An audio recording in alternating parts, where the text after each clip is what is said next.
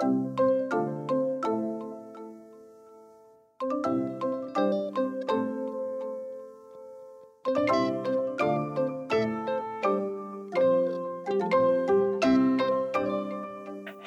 and welcome to another episode of Quilt Buzz, the podcast featuring your favorite folks from across the Quiltiverse. I'm Amanda of Broadcloth Studio, and I'm joined by Wendy, the weekend quilter. Hey. And our special guest, Ursula of LDH Scissors and Barely Finished. Hello, everyone. Thanks for having me. Before we jump into all our quilty fun today, or all our cutting fun today, can you tell us a little bit about yourself, Ursula? For sure. So, hello again. My name is Ursula. I am one of the co-owners, along with my husband, Roy, of LDH Scissors. We both live in Toronto. I'm from Toronto, Canada. I was actually born in New Brunswick, but that's neither here nor there. So we're both in Toronto. He's originally from Shenzhen in China, which is where the company was founded by his mom. And we've both been doing this together since 2018, late 2018, when we both decided to quit our jobs because we didn't like them and really just dive into his family's business. And his mom has been doing this for like 33 years. So it's a little humbling to us to kind of step into her world a little bit, but also doing our own thing along the way. And that's just kind of just what we do almost every single day. Scissors is my life. If you don't mind me asking, what did you guys previously do? So I worked at a nonprofit, an environmental nonprofit just outside of Toronto, and he was working at Enterprise renting cars. He was probably a little happier than I was, but we both decided we'd prefer maybe to give this a try. We were like earlier 20s at the time, so we decided this is now or never, pretty much, and we just kind of went for it. So to kick things off, so what does LDH in your business short for, and is there a story behind the business name? So the original business name is what it's based off of. So it's the original name that his mom gave to the company, and the short form is LDH.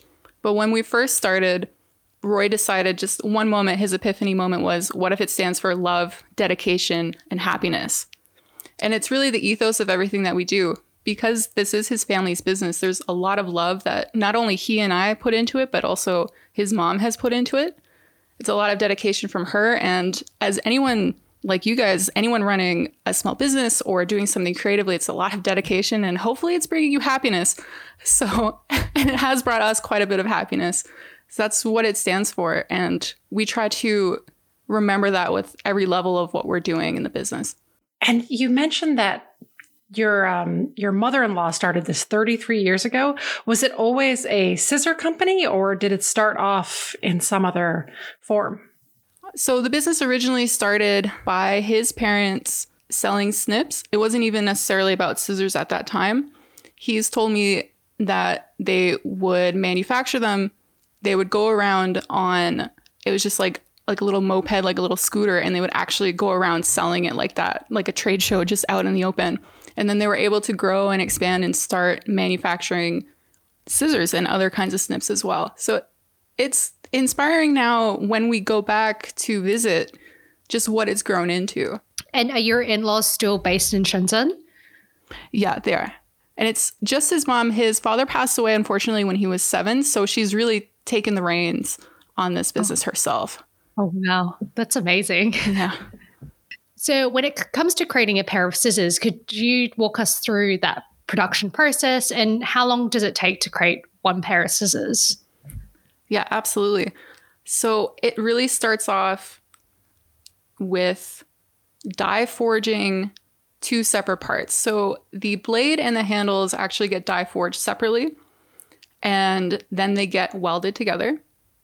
They get hammered just to make sure that the connection is okay between the blade and the handle, and that's done by hand. And then moving on from there, there's like a lot of little steps that involve people along the way. The next step is removing the burrs, because when you do a die press, you're essentially like you have a mold in the shape, say, of the blade of a scissor. You have the metal there. The metal is heated so that it can be molded to that shape. And then the press comes down, and there's going to be almost like an outline around the mold that you have to get rid of. And just making sure that it's really smooth. That's what the burr removing process does.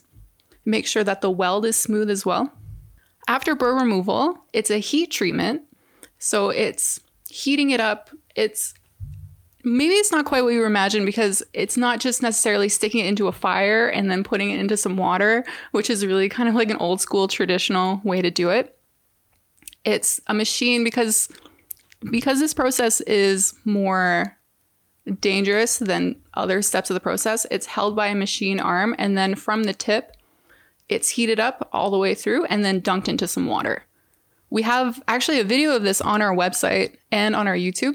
It looks really, really cool. And then from there, we start to smooth everything out, get rid of any impurities that were on the surface of the scissor, even after the burr removal. The next step is polishing the surface so that it looks really good, because you won't really be able to do it after the next step, which is sharpening. Because when you get to sharpening, you already want your scissor to be holding firm together. You want it to look nice. You want it to look smooth. So you get to sharpening.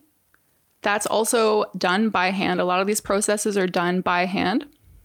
And then once you have this one set, you could call it the one half of the scissor, because you need the two halves. It's almost like having knives, and then you got to put them together. The entire rest of the process of them being put together is done by hand. So there are just artisans that this is what they do. This is what they know. They put the two halves together. You put the bolt in, you tighten it with a wrench, and then they have to test to make sure it's cutting at every single stage that they're adjusting. Because if something is not tight enough, if it's too tight, then it's not going to feel smooth and it's not going to cut at all. What they're also doing at that time is testing the handle and how it feels in the hand. So with our Midnight Edition scissors and our traditional scissors, for example, the handles are different than our prism shears, for example. The prism shears have what we call a European style handle. And the Midnight Edition shears and the traditional shears have what we call an East Asian style handle. So if you look at your hand and your thumb on left or right-handed, you have, the meatier part of your hand. The East Asian style handle really rests and forms right up against that part. So when the scissor handle is being adjusted, it has to fit that curve really naturally and really, really comfortably. So they have to test for the cutting, they have to test for the comfort. And then once everything is done, it gets a little clean, a little oiling for shipping, for storage. And then it's done. You have a whole scissor, and it's like, whoa, that's crazy. Like, I've been to the factories, and the workers, the artisans, they're so knowledgeable. They're so fast. It's incredible. And their tools, like their hammers, for example, they have indents of their hands from just holding it all the time, and just years and years and years, because a lot of them have been with us for 30 years, and there's even some new people coming up as well. And it's a lot of women doing the job as well. And they're just so cool. I really, really admire them. I think I've been taking my scissors for granted. They're really cool, honestly. And so how long does that whole process take? Sorry.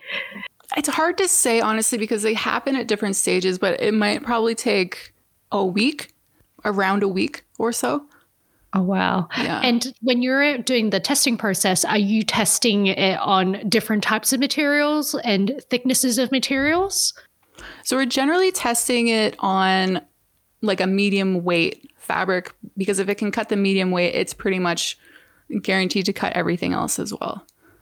And how would you say, or what do you think is a key characteristic that differentiates LDH from other scissor companies? Yeah, that's a good question, because there are so many really, really good scissors out there. So many nice tools. And the manufacturing process like this, which can be classified as handcrafted, it's pretty much the same process you'd find anywhere else in the world. It's very specific. It's pretty traditional at this point. So what we do to kind of stand out is present our products more accessibly. We try to give as much information about them as possible. We try to price them so that if someone wants a really good quality scissor, they're able to hopefully afford that a little bit easier than other scissors on the market. But other scissors on the market are also really, really good. So we always find that tools like this are so personal that if you can try them in person, that's when you can really feel the difference. So when we used to do a lot of trade shows, we'd be able to talk to people about, this is what you should be looking for. How does it feel in your hand? Because not every scissor is necessarily for every single person. So we just try to give as much information as we can, as much knowledge as we can, showing people how to take care of their things and try to stand out that way. In addition to your accessible pricing, we also know that 5% of your sales are donated to women's shelters. Can you kind of walk us through what inspired this decision and which organizations you're donating to? Absolutely. We decided to go and donate 5% specifically to Women's Shelters Canada. So they're a really, really great organization here in Canada that they support research, policy, really around their core belief of trying to end gender-based violence. It's inclusive. And they've put together a website called sheltersafe.ca. And this is specifically what we donate to. And it connects all the shelters in Canada, in the provinces and the territories together. So if a woman and her children, for example, are fleeing violence in their home, they can go on the website. It's a clickable map, and they can find the closest shelter that can help them. So it's important to us, not only because we were both raised by single moms, but we've seen, especially from the pandemic, and this is when we started doing the donation, that it's just been harder and harder for people to be alone or to be in that situation and have nowhere to go. So it's important to us that we can at least support a way for someone to escape a not good situation. Yeah, so you mentioned earlier that you and your husband run LDH together. What's it like working with your other half? And have you discovered anything that you didn't know about each other prior to working together? Such a good question. It's interesting now to look back on these past couple years. I'm not sure we've discovered anything new, but it's almost like we've learned more intensely about the things that we already knew. So, for example, Roy is the most consistent and determined person I have ever met. If he wants to do something, he is doing it and it is getting done. Where if I think back to like in university, for example, I'm going to collect all this information. I'm going to do it in one shot. It's getting done in one shot and that's it. And it's a little bit harder for me to want to start some things. So I take a lot of inspiration from him when it comes to work and like work ethos and stuff. And it's a bumpy road sometimes working with your significant other, but I wouldn't change it for anything. And how do you divide the roles of the company between the two of you? He does a lot of the back end stuff, taking care of the website. He's discovered he really likes coding. We work a lot through Shopify, so he's really enjoyed kind of learning that system. We both do the shipping, the packing, all of that together. And then I take care of a lot of the front end stuff. So marketing, we'll come up with content together, but I'll mostly be the one recording it or taking pictures or coming up with captions, etc. But every other little thing, and I guess actually you could say pretty much everything at the end of the day, we both do together. We have to agree, or if one person has a stronger feeling about something, then they can take the lead on it. But it's really a team. We have to be working with each other on everything. And based on your experience so far, do you have any advice for couples that are thinking of working together? I'll share the advice that I was given actually before we started this. So when I was working at the nonprofit, it was like a co-working space. And there was another couple who had a marketing company together. And I asked them, okay, how do you do this? Because we're just starting to do this. I would really like some advice because I'm a little nervous that things are going to get blurry. And they said, yeah, actually, that's the biggest piece of advice we can give you is you have to try and separate your work relationship from your at-home romantic relationship. They're like two different beasts, pretty much, and you have to nurture them in different ways, but you also need time away from them. Because we also work at home. So, I mean, we're essentially together like 24/7. So, I mean, that happened even before the pandemic hit and lockdowns were here in Toronto. So at that point, we were kind of used to it. But you have to have those boundaries, and there has to be a lot of communication there. If you're not feeling okay with something, you have to speak up. And it does create a better relationship along the way. So definitely do that, anybody out there. So you mentioned that you guys collaborate on a number of different aspects of the business. Does that include like coming up with new product ideas or gathering inspiration for them? Yeah, absolutely. So we run a bunch of ideas back and forth with each other. And especially when it comes to product ideas, he hasn't really ever done too much in the crafting world, even just like, making a little doll or something or DIYing something, though he loves doing like house DIY. So he does have the skills there and like the interest. So when it comes to like, do we think this product is good or this product is good? He does refer to me a little bit more because I have more of the background. But with product design, we found that in 2019, when we were doing a lot of shows, just talking to people in the community was really the best thing that we could do. We could talk to people who would come to our booths. What were they looking for? Oh, are you interested in this? Oh, what do you think about this? So that was actually the most important thing. And then even since then, that's really what has come down to is thinking back on the people that we've talked to and then bouncing ideas off of each other. And how often do you guys launch a new product or maybe a new color of a specific product? So we aim to launch 1 to 2 new products a year. So earlier in the spring, we launched our Midnight Edition pruning shears, which is really our first like heavy duty looking and feeling garden shear. And we have a couple secret things maybe coming up later. Is this a Cult Buzz exclusive? Oh, you know it. So I don't know. Keep your eye out. Join our newsletter. And follow LDH Scissors on Instagram. That's right. And that's with an underscore between the LDH and the scissors. Hint, hint. So like one thing in the spring, summer, and then something for the holiday time is generally what we aim for, because manufacturing does take quite a bit of time. And it surprised me even when we first started doing this, how long it could actually take. So going from a sample to, maybe we need to tweak it a little bit. Maybe you need another sample. Okay, this is fine. Oh, it's going to take this long. It's going to take a couple months. Oh, and then it has to be shipped to you. And so in that whole time, it's like, oh, okay. So I got to wait and I have to figure this out. And so that's why you have to start, for example, like your Christmas planning now in like late spring, early summer, or else that's it. Like you're kind of done for. So the pruning shear, for example, we had been working on that for months before we launched it in early spring. So we were super excited. We gave some to our neighbors to test out. It was good.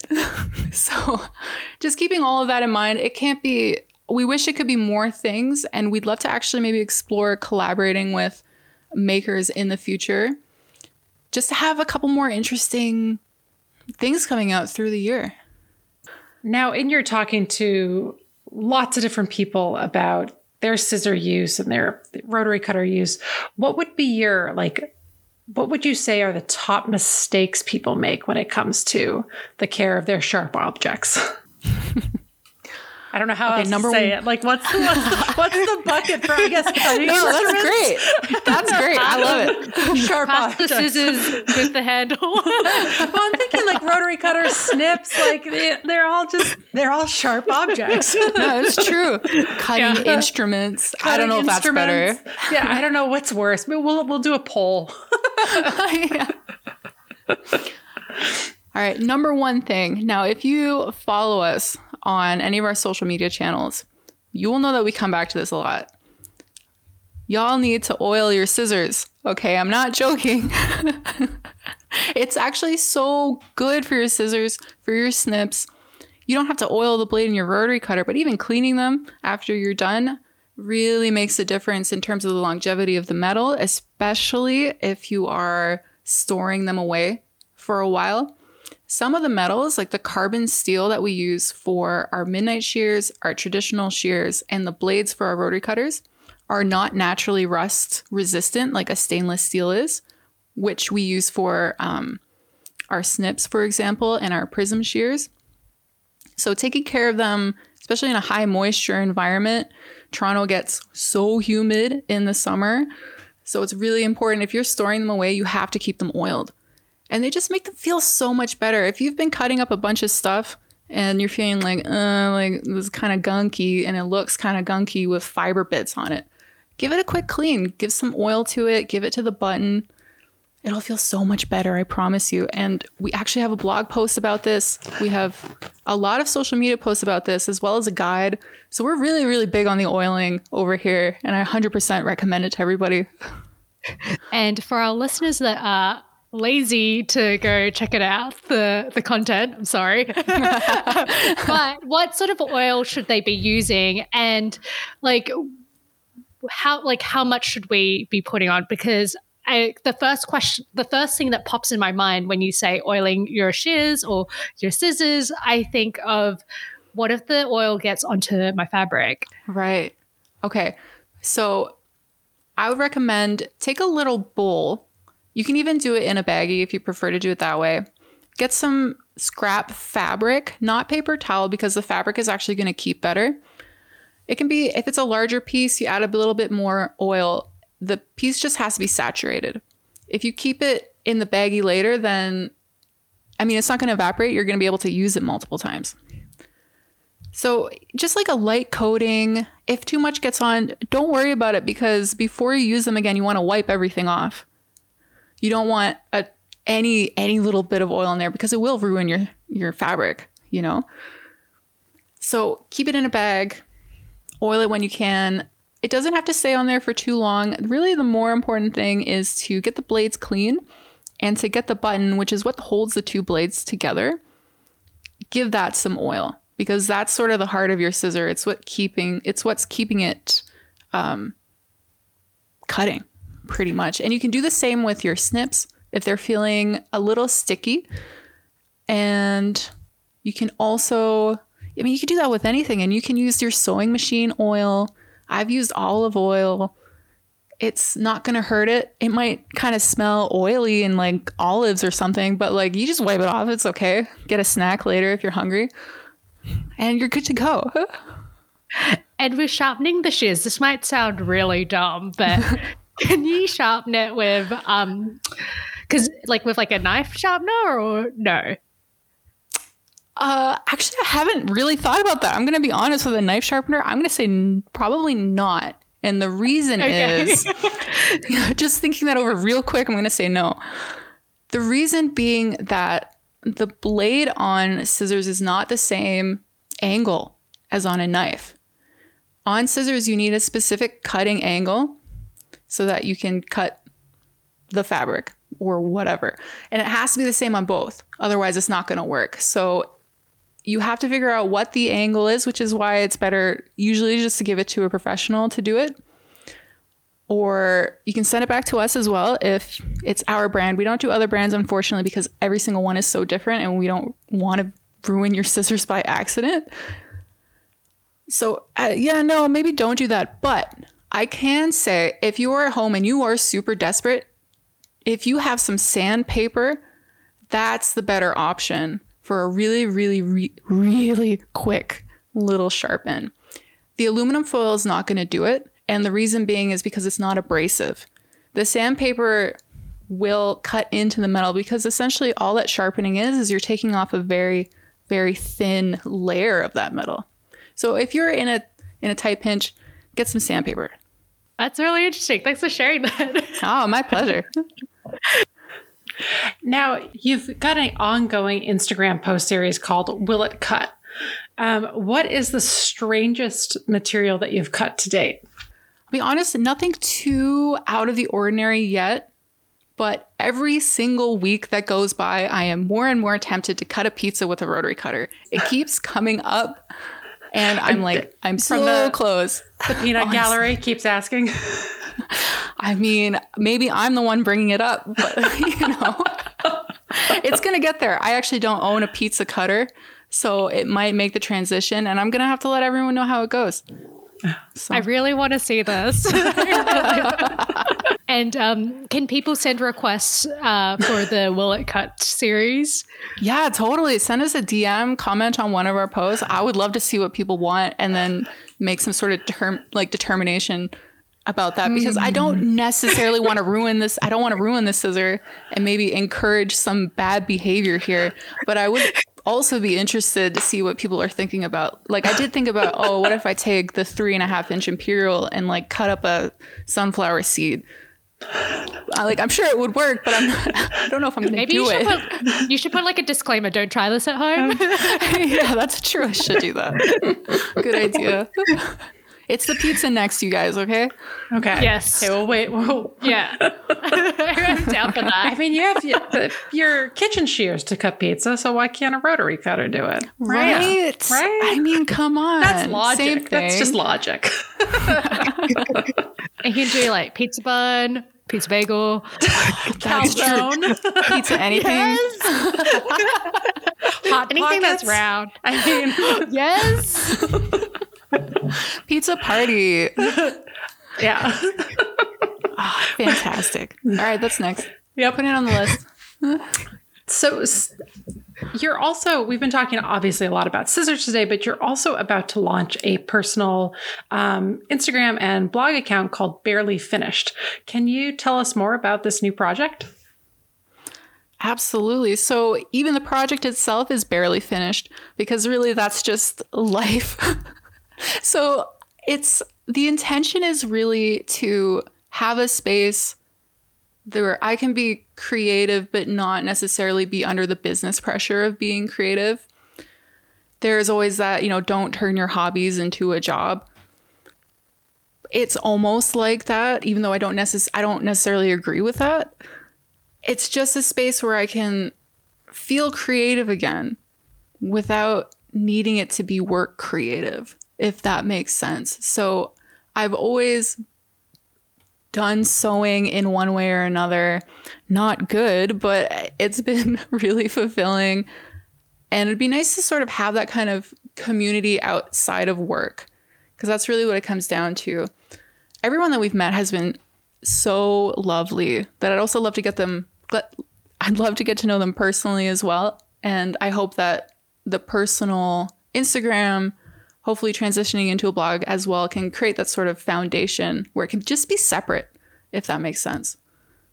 So on that note, it is time to move on to our rapid fire quilty questions. Are you ready, Ursula? Oh, I'm ready. Okay, Wendy, why don't you take us away? Okay.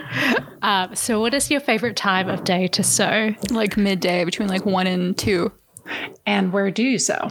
I sew in our guest bedroom. And do you wear shoes while sewing? No, barefoot. And music, Netflix, podcasts, or the sounds of silence while sewing? I can't be alone with my thoughts, so we're going to go music and audiobooks. Love the honesty. And do you have a current favorite? I'm just about to start Jane Austen, a Jane Austen book. Do you have a favorite traditional quilt block? I really like the flying geese, as well as any sort of patchwork, because I really like triangles. Any kind of triangle or like... Oh, any triangle. Triangles are a nice shape. They are. What's the best-selling tool in the LDH online store? That would be the Midnight Edition thread snips and then a 9-inch Midnight Edition shear. What is your favorite LDH tool? One-piece thread snip. Okay, pick one. Imperial, Midnight, or Prison Snips? I'd say Midnight because it matches my machine, but Imperial, like black and gold, that's really nice too. If I had a sky's the limit budget, what LDH tool would you recommend to gift? Any of the gift sets.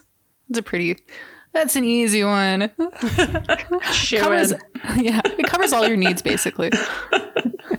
All your cutting instrumental needs. That's right. Sharp objects definitely included.